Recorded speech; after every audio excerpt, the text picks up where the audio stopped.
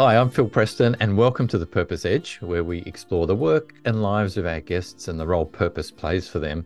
And at the end, as usual, I'll add a couple of extra thoughts. Now, I should say this episode contains some themes and experiences around sexual abuse. So if that's confronting, you can take your best course of action now. My guest today is Malika Elizabeth Reese, who's the artist in residence and celebrant at Tender Funerals in Port Kembla, just south of Wollongong. She's a speaker, a writer, a singer. She's had 3 kids in 3 different decades and 2 different centuries. And she's met Stevie Wonder 3 times. And we've got to find out more about that. But welcome, Malika, to the show. Well, thanks for having me, Phil. Now, I want to touch on your current role before we delve into backstories and all that. So your current role at the funeral service provider, Tender Funerals. Tell us about what it means to be an artist in residence at that sort of operation.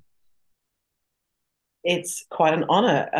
The woman who started the tender, Jenny Briscoe-Hoff, had this vision that we should be able to bring rituals back into our everyday common, death is an everyday common occurrence. And that through things like singing and sewing, because we also have a sewing group, we can sort of bring our community back in together and help each other to regulate our emotions, to just find solace and peace with each other, and to help relieve our grief. And this is not your standard funeral operator either, Tender Funeral. So do you want to just give us a little bit of flavour about that? Because that'll probably help explain your role and what you were just explaining then. Well, Tender began with Jenny because she did her mother's funeral. She did everything that she could for her mother, and it still cost a bit of an arm and a leg. And she thought it's not right that when we're suffering grief through the loss of a loved one, that we should be having to shop around for the best price, and that no one should be profiting off, our loved one's death. So Tender is the first non-for-profit funeral home in Australia, and I think it started about 6 years ago or so. 7 maybe, and it is spreading all across the country. Actually, there's tenders popping up all over the place now, and part of it is not just the low cost for people, but also including the whole family in the process. In fact, our best model is when the family takes over the whole, arranging as much as possible, doing the service whenever possible, keeping their loved ones at home. If a loved one dies at home, they always say, don't call somebody, just get a cup of tea, just sit, and then they can bring a cool plate and you can sit with your loved one at home. So it's really changing the whole concept, because Australians are so death averse. We are incredibly death averse, and it's inevitable. And I used to say death and taxes you couldn't avoid. Well, if you're rich enough, you can avoid taxes. But not death. Elon Musk is probably, and some of those people probably try and avoid death, but who knows how that'll go. Yeah. I think Yeah. we're not very death literate either, and I'm not just talking about the cultural experience of death. I'm talking about the fact that your first instinct in that situation is to probably call an undertaker, and I believe that's when control transfers over to that party. But for you or for Jenny or for someone with other religious persuasions, having the body in the home is sometimes the way to go. Yes, absolutely. I think it helps to process for us our emotions over the new reality that this loved one is no longer alive. And in other cultures, in the Irish or the Maoris, it's quite, common to have your loved one at home for a day or 2 or 3. And I think it's a beautiful thing. It's not to be scared of. So the question is then, why have we ended up on this trajectory? Why are we at where we are? That's a really good question. I was at a function last night, and I was talking with a woman about this book that was published in the same book was published in America and in Australia. And in America, it was about the grandfather dying. And at the end, you saw the coffin. You saw his coffin being walked through the streets. Everyone sort of was, celebrating his life and his death. And in Australia, the ending was an empty armchair. Right. That's a little abrupt and unpersonal. Yeah, it's like saying, so the publishers obviously even feel that Australians just don't have the gumption, or they're too scared, they're too taboo. but we're a very cloistered society as well. We're very cloistered in our bodies. We're very cloistered about trauma and death. So I should add here, for anyone who's interested in learning more about the story of tender funerals, there's several documentaries, and I'll try and include some of them in the show notes. It's a really uplifting show to watch, despite the subject matter, for reasons we're talking about. But tell me, what does your role there mean in terms of how does it translate into activities and planning and what you actually do with people? Well, I run the choir, so the choir mistress, and people come together. Everybody who comes to the choir has lost somebody. It's pretty hard to find someone who hasn't lost someone. And there's times even when our loved ones are in the mortuary where we sing at tender, and that can be a really beautiful thing. We sing at memorials, and we sing at some services. I'm also a funeral celebrant, so I sing at services about 50% of the time when people ask me to. And live music, what we find, actually helps to either regulate our emotions so that we feel calmer, or it helps to release our emotions, which is also both are really necessary in processing grief and death. Yeah, I guess the standard fare at a funeral is to pick a track that's probably coming off Spotify or a CD, and something everyone knows, but it's recorded. So as you say, that live experience must be very different. It's a beautiful gift. Yeah. Someone. And I'm thinking about the outcome here, and we can get obsessed about measuring outcomes, but I'm sure you see the outcomes in people. But if someone said, well, how do you measure the positive effect of this? Could you do it? That's a good question. Sorry, I'm throwing all these curly questions at you. It's a fascinating I don't know if you can subject. measure it, but I know that people feel really moved, and there's a lot of appreciation for the live music, especially when it's a song that's meaningful to that loved one. So we've sung everything from Barbie Girl to November Rain to Pearl Jam, Wow. Lost Seekers, Somewhere Over the Rainbow, the Israel Kama Kama Wawole version is really popular. But yeah. Yeah. Oh, that's really, really interesting. And what do you get out of it personally when you're doing these events as a singer or celebrant? I just feel like it's a real gift to give. I did a service yesterday for a gentleman, and I was just practicing. That some funeral places have better acoustics than others. I recommend Warrenora. It's great acoustics, and it's just very moving. It's very touching. It just gives this extra personal feeling to the whole service. It feels very special. And when I was practicing yesterday, even the funeral directors and assistants there sort of were popping their heads out to see who's that singing. I thought it was a recording, but they appreciated it, and it's very rare. I think I might be one of the only singing celebrants around. Okay, well, that's your tag from now on, the singing celebrant. Excellent. And where does this then fit into your, I guess, career and work journey? Well, I'm also the singing MC or the singing speaker. Like, I think every time I speak, I tend to sing a song. I think I've always been a singer, and it just makes people happy. It just gives them a different experience and makes everything more memorable, I think. So everything you do or have pursued professionally, is it all hung off singing as being at the core, or is there something else? No, I think at the core for me is community, connection, love, and acceptance. And I feel that music, though, does bring people together in a way that nothing else can. Like one song in 3 minutes, 2 minutes can connect a whole room together. And even better if it's a song that everyone knows, like say, sometimes I'll sing Stand By Me and you've got the whole room singing together, and it just knits everyone together in a beautiful energy. Mm. So if that community and connection piece is at the center, you're saying singing is one expression, or I guess one mechanism for I guess asserting that goal that you have. Yes, absolutely. And Yeah. it does it so quickly and efficiently, that and laughter. So I definitely like to incorporate laughter. And if I can sing a funny song, even better. and so yeah, as well as singing and laughter, are there other elements here that we need to be adding in?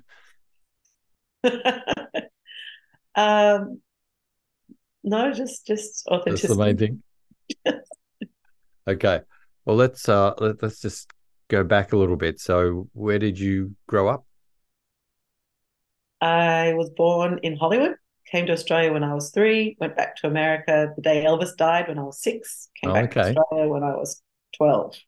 I've gone to 12 different schools, one university here in Wollongong, and I've been to private schools, public schools, co-ed, single sex in 3 different countries. And yeah, I sort of grown up everywhere from Armidale to Sydney, and I've lived in Wollongong longer than anywhere. Wollongong's like blue. Go Uh, figure. It's gone into red time or overtime or something by the sounds of it. Um, so, what are the pros and cons of living in so many different places? I've felt that I can be an observer of many different things. Like I've always felt that I straddle lines. I'm not black, I'm not white. I've got a black mother, a white father. I'm not exactly American or Australian. I'm not exactly country girl, but I've lived in a city. I used to walk through King's Cross in my school uniform.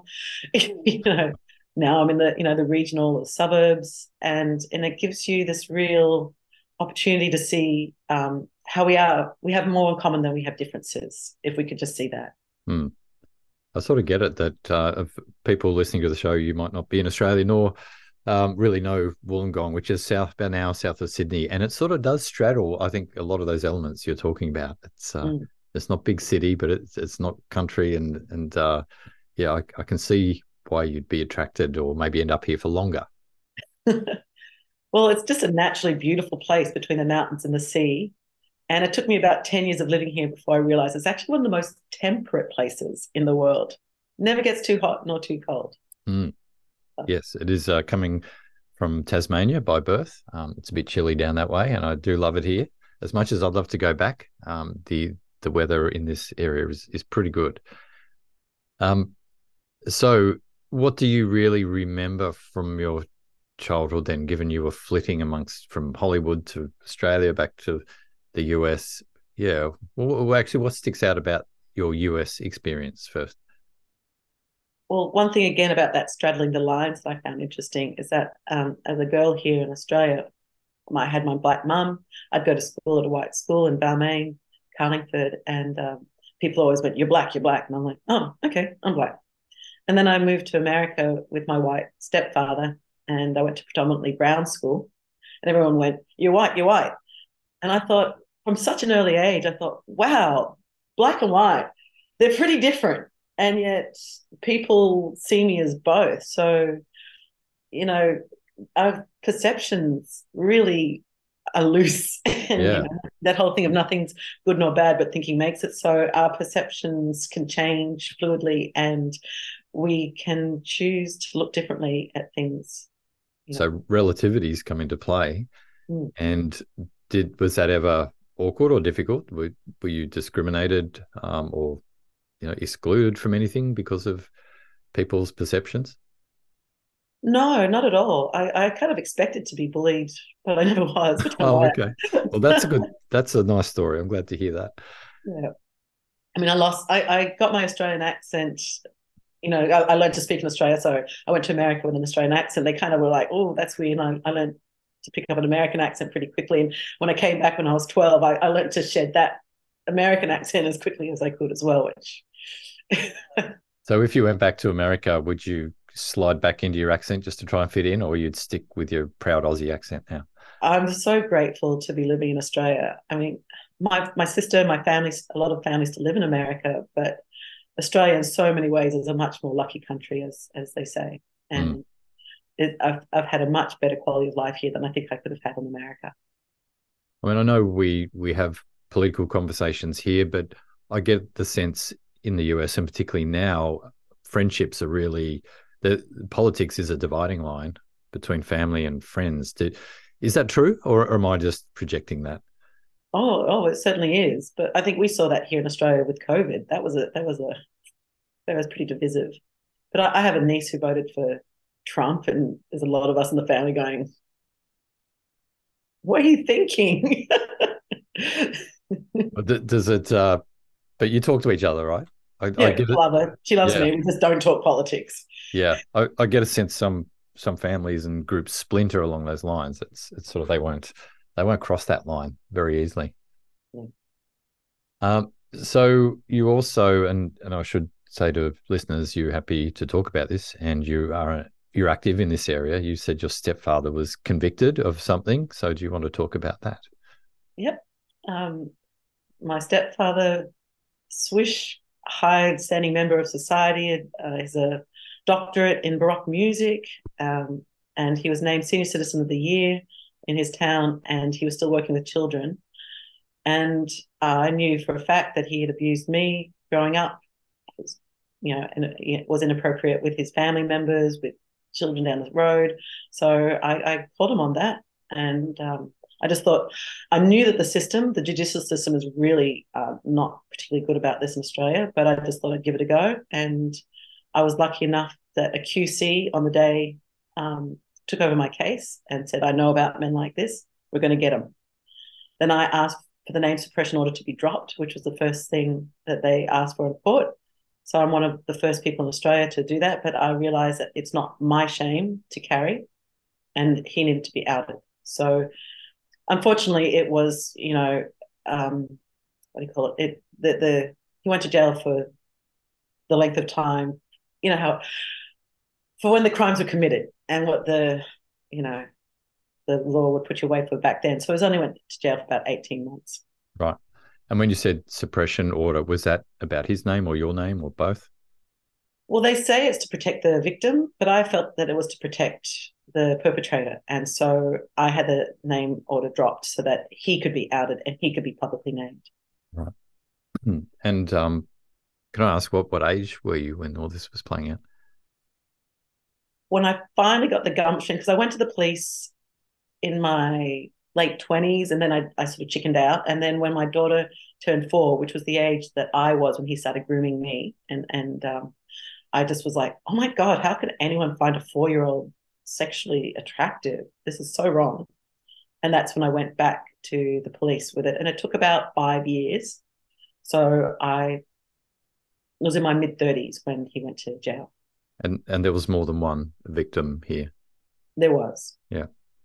And so I guess moving forward in terms of purpose and where you apply your focus today, you're part of a movement here, or a National Centre for Action on this. Tell us a little bit about that.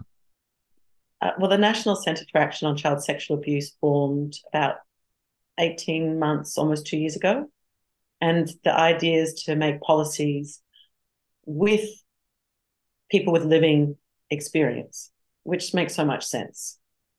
And so there's about 12 of us with living experience in the college, and we're helping just to inform the people at the top who may not have living experience, although many of them do as well, how we can go forward to help eradicate this, to how to bring awareness, how to bring support to survivors, victim survivors. And so what's the scope of this National Centre for Action on Child Sexual Abuse? Is it about policy, or is it more about supporting survivors? Both, I would say, and to make actual tangible changes that are going to help people. So and I've said this for years, there needs to be a call centre for people who feel that they're going to abuse. There's been a lot of resistance on that, because they're like, well, why should we support a pedophile? And I've always thought, well, if someone's sitting on the line thinking, maybe I should, maybe I shouldn't, and they call up, well, then you're protecting a child. So that's something that they've got in place in the UK, which in many ways, like things with coercive control and other things, that they're a little bit of definitely ahead of Australia, but we're catching up. And so things like that, I think, are going to be implemented. I hope.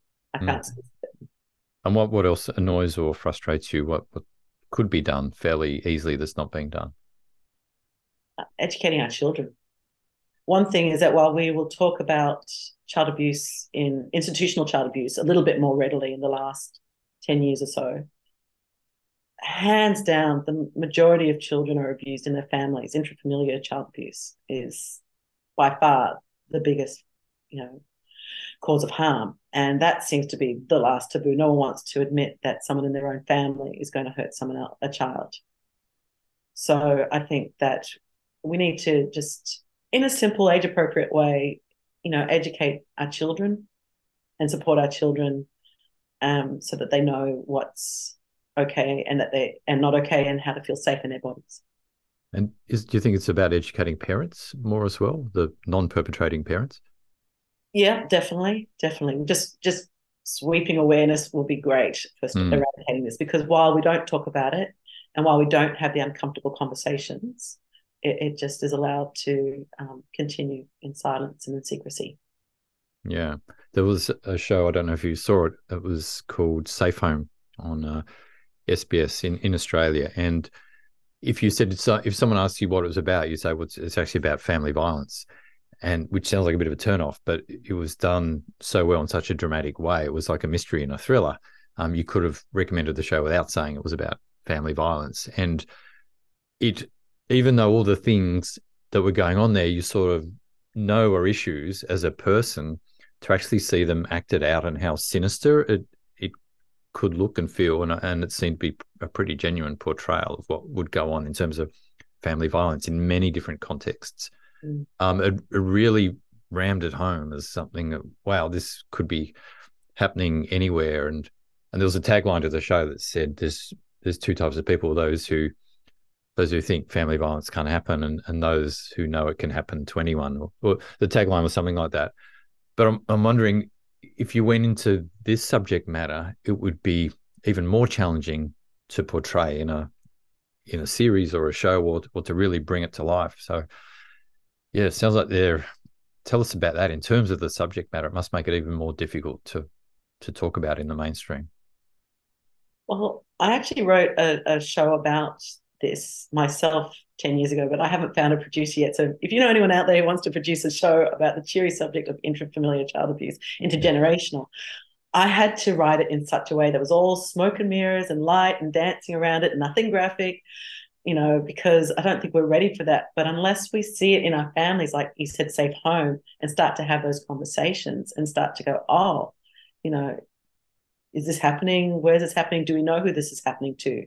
Because it's 1 in 4, at least, it being, So the maltreatment report came out. It's the first of its kind in Australia, and it showed that 60% of Australians have been witness or subject to some form of abuse, whether it's physical, emotional, sexual, neglect, or witnessing domestic violence. So 60%. Happy families are the exception, not the norm. And we need to see this representation on the screen more, so that we can have these conversations, so that we can put a spotlight on it and eradicate it. Well, maybe it's time to dust off that script and get it in front of the same producers. I could definitely see it coming around. I wouldn't mind. Yeah. Okay. Well, let's move on. You've had a couple of other interesting life experiences. In a video shop in Corrimal, which, for people who don't know, Corrimal is also a suburb of Wollongong. But tell us about the video shop in Corrimal. No, it was a joke. It was a video shop in Criminal. I mean Corrimal.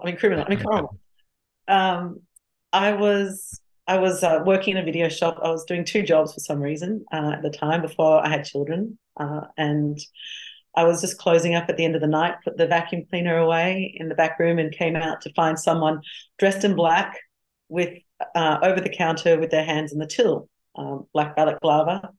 You never know what you're going to do in that sort of situation. I happened to be wearing a Doctor Who scarf at the time, the only scarf I'd ever made and knitted, and it was quite a heavy from foot to foot scarf. So it was a ranged weapon. I took it off. I whacked him on the back with it. I said, "What are you doing?" He brandished his screwdriver at me and he ran out the door. Now, I ran out after him, and you might have to bleep this. I yelled at him, "You're a..." Can I say that? And bad karma's going to get you. You can imagine what I said. And then I went back into the shop and dialed 911. And then I dialed 000. And the police came. They took me to Wollongong station, took my statement. And on the way back, so this was mid-90s, they said we could fine you for offensive language.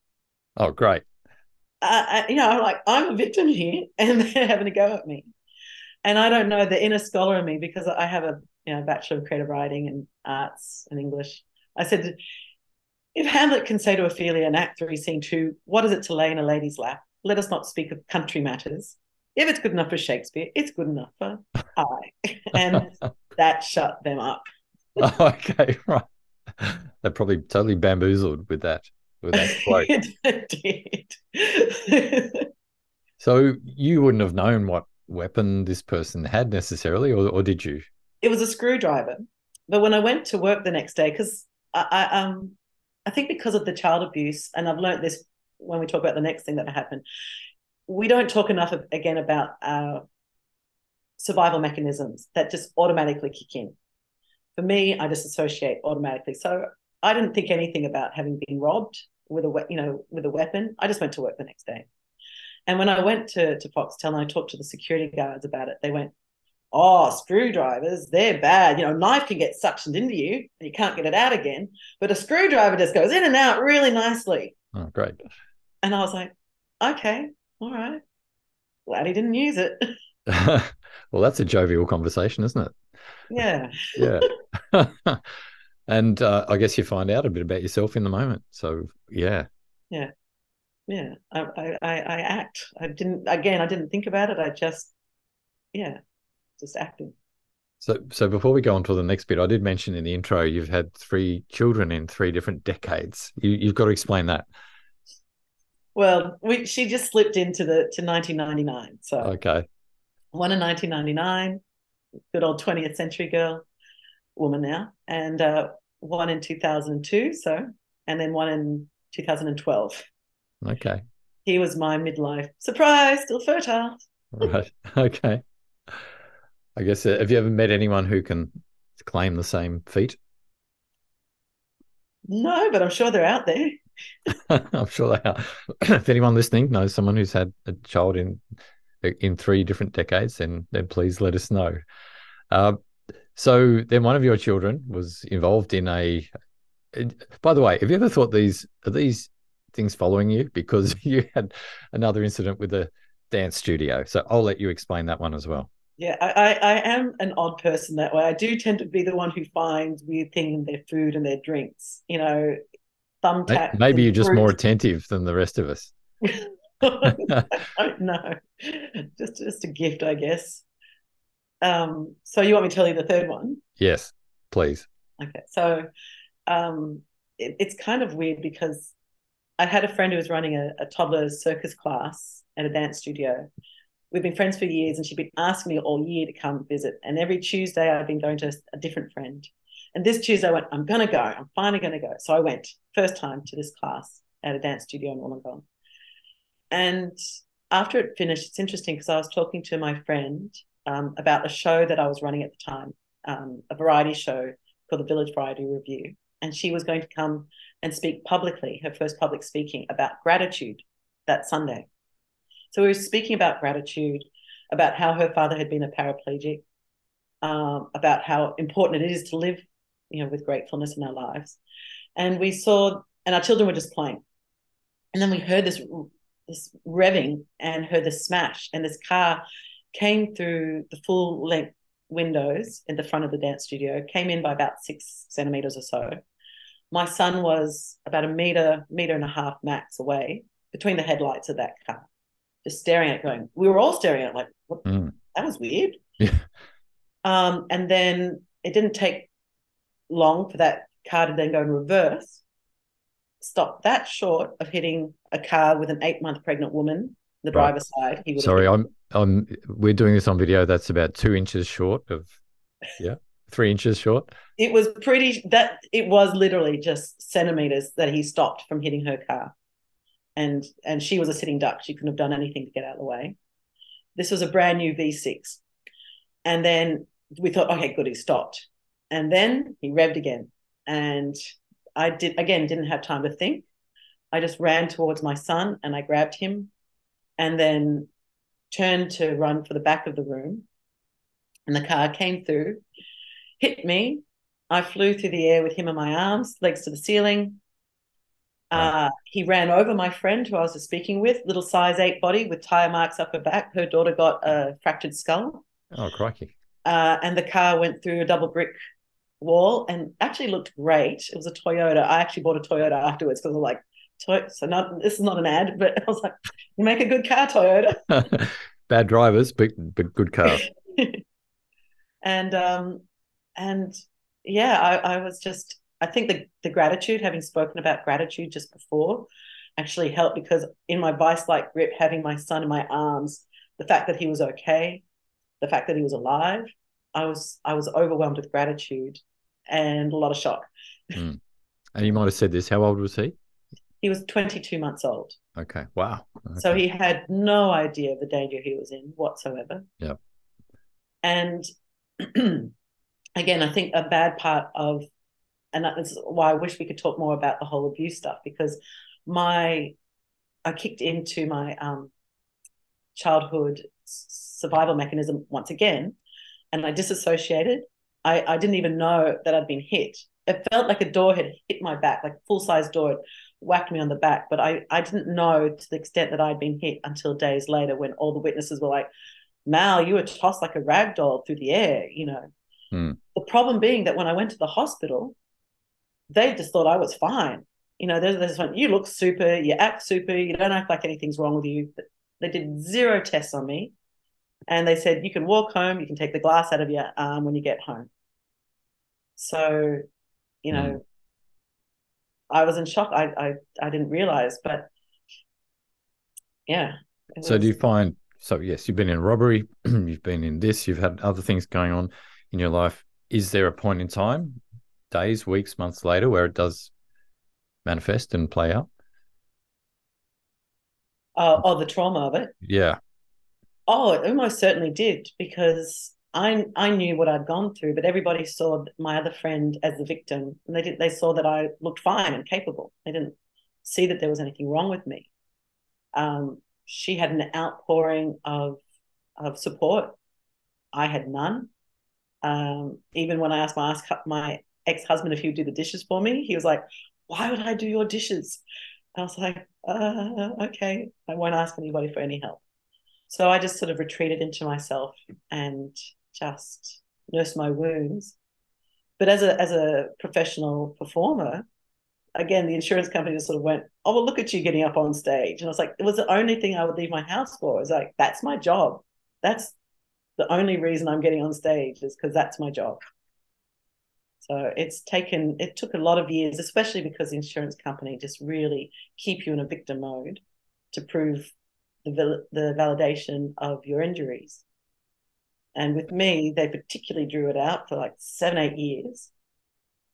And then they forgot to write the confidentiality clause into their final contract. And what does that mean? That means I can talk about it to my heart's content. Oh, right. Okay. Well, it sounds like that's bad luck for them. That's for I sure. think so. Okay. Well, there's probably been other things of note, but let's move on to something a bit more uplifting, perhaps at face value. You said you've met Stevie Wonder 3 times.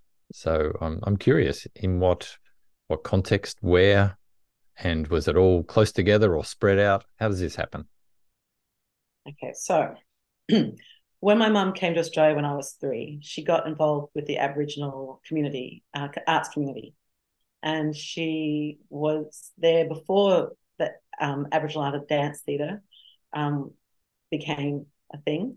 And so she was friends with a lot of the dancers. One of those dancers came to visit us when we went back to America to stay with us. She ended up dancing in a video clip for Stevie.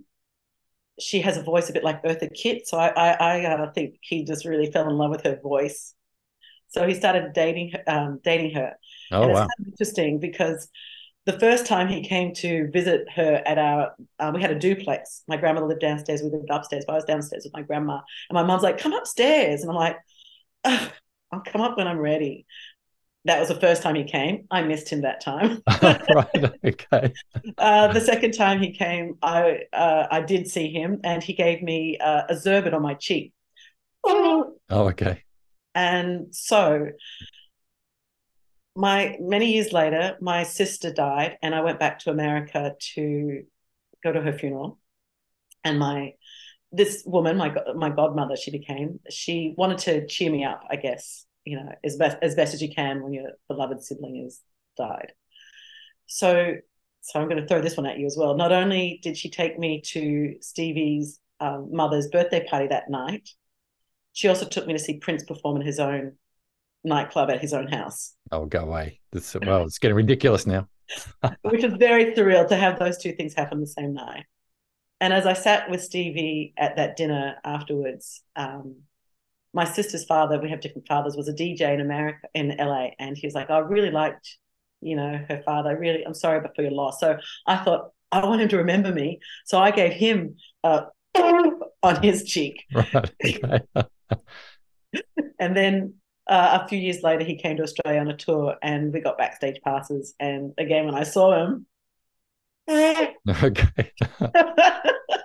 Well, that's a very special bonding experience that you've had that I'm sure no one else has had that bonding experience.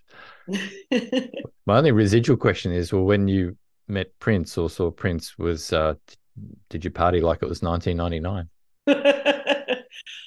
Yes, of course. How could you not? In Well, Prince's own private nightclub. Jeez. Yeah, I was going to say, what year was this anyway? 2005, end of 2005.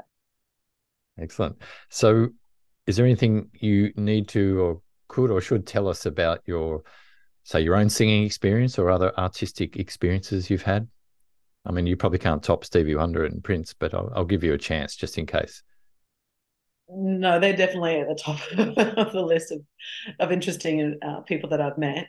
I've met a few, met Paul Simon and Hugh Masekela and the Dalai Lama, Richard Gere. I don't know.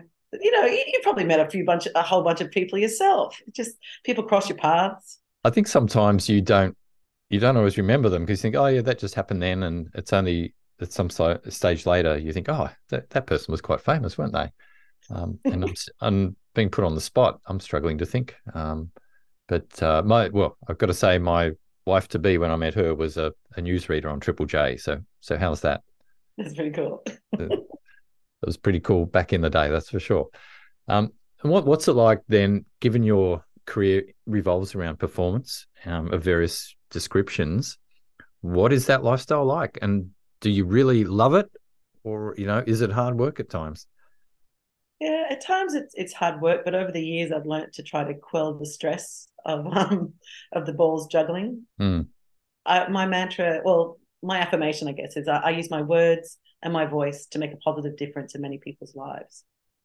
And so as long as it falls under that banner, that's what I do. And whether it's like this week, teaching music to toddlers, doing a funeral, speaking about abortion at a live You Can't Ask That. I'll be doing some storytelling. I'll be a high priestess for an event, emceeing. I'm writing a play right now about death for children, and as well as writing my own show about my experiences for the Melbourne Fringe. I love it because I know that I am making a positive difference in many people's lives. And you're having fun by the sounds of it. It really energizes you along the way by the sounds of it. Yeah. So you told me you're taking 2 shows to the Melbourne Fringe. One of them I'll say out loud. The other one I'm not sure. One of them is called Titanium instead of Titanium. Titanium. Yes. And the other one is called Church of the something, and I won't say the something. It starts with C. So what is that a taboo word? I mean, well, yeah, I don't know. It's not your average word that you drop in an interview. Titanium mum, I'm guessing, is about motherhood and being a rock solid mum. Is that correct? It's about having been robbed, raped, and run over, and finding my inner superhero, and hoping that other people can find their inner superhero as well. Okay, right, excellent. Well, I won't say excellent because that doesn't sound excellent, but you're sort of putting a humorous spin on it. So that way, most people laugh, so it's okay to laugh. I think this is something interesting that I've learned through Tender as well, and being a funeral celebrant, and I'd like to speak more about as well. is that laughter is absolutely on the healthy spectrum of healing from trauma and grief. Mm. And we seem to think that if we laugh, we are minimizing or not being respectful for what has happened. But laughter is absolutely healing. And, gallows humor, there's people who need to laugh in order to deal with what they've gone through. And that's another thing that I like to speak about, is that, yeah, it's okay to laugh at this stuff. Mm. I think you probably noticed with me, it was a nervous laughter, because when you don't know exactly what it's all about, you don't know the full context. And sometimes it's a bit, can be personally risky to go full on into laughter when you're not quite sure exactly what all this is about. Yeah, it's okay. With me, it's okay. I guess take the lead by the person who's telling the story. Yeah. I guess when people step into your fringe show, it's pretty clear why they're there. They're there to have a bit of fun and a bit of a laugh. So yeah, and I'm going to be interactive. I'm going to get them to sing with me. Yeah. Well, I'm sure it'll be a hoot. And now we're going to go into our 3 wrap-up questions. And one of them you actually answered a minute ago, but see if you remember your answer, because I thought it was quite good. What contributes to your sense of purpose? You're connecting with other people and helping people to find our commonalities, and helping people just to like themselves a little bit more, accept themselves. I used to say, just got to love yourself. And then I realized that's really hard for a lot of people. But if you can just start with, a few things you like, a few things you accept, maybe a bit of self-kindness and self-care, we can move up the ladder to like and love. And if I can help people with that, it gives me an immense amount of joy. And you did mention just a minute ago your words and something. I forget what the phrase was that you used. I use my words and my voice to make a positive difference in many people's lives. Yeah, wonderful. Second question. What are you really looking forward to from here? Hopefully no more car accidents or things of that nature, but what are you looking forward to? Well, I realized that this thing that I want to do with my words and my voice, I don't want to retire. I just want to do that till I die. What do you mean retire? You look about 20 years younger than me, so I should be retired. But I'm half black don't crack. So and I smile a lot. Like if you look at someone like Al Yankovic, I reckon he's got the kind of face of someone who's enjoyed their life, and you can see it on their face. So right, live a good life. As a contrast to, I'm thinking Al Pacino, not a lot of smiles. Yeah. No. But he could be a very happy person. I don't know. Okay, third question.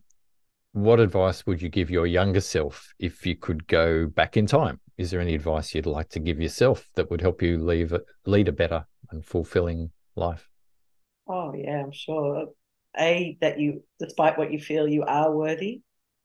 You do matter. You are loved. You are unique. We are all unique. And then my favorite phrase that, we banter and throw around these days is what other people think about you is none of your business. Mm. Yeah, that's a good one, especially for introverts as well. That has meaning. So, Malika, thank you for coming on and sharing your, I was trying to think of a phrase, almost like a circus wheel or a chocolate wheel of experiences and life happenings, some light, some not so light. But I think, as you say, talking about this and bringing it out is a big part of what's driving you, I can tell. And you do it in a very interesting way. So thanks for coming onto the show and sharing your Purpose Edge with us. Thank you, Phil, for having me.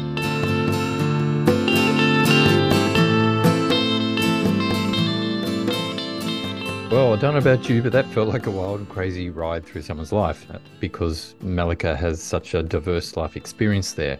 And the 3 things really that stood out to me were, number 1, her ability to overcome challenges and setbacks, certainly very stoic and resilient, and now advocating for a cause that she has lived experience in. So I found her overall experience was quite fascinating, as I'm sure you did too.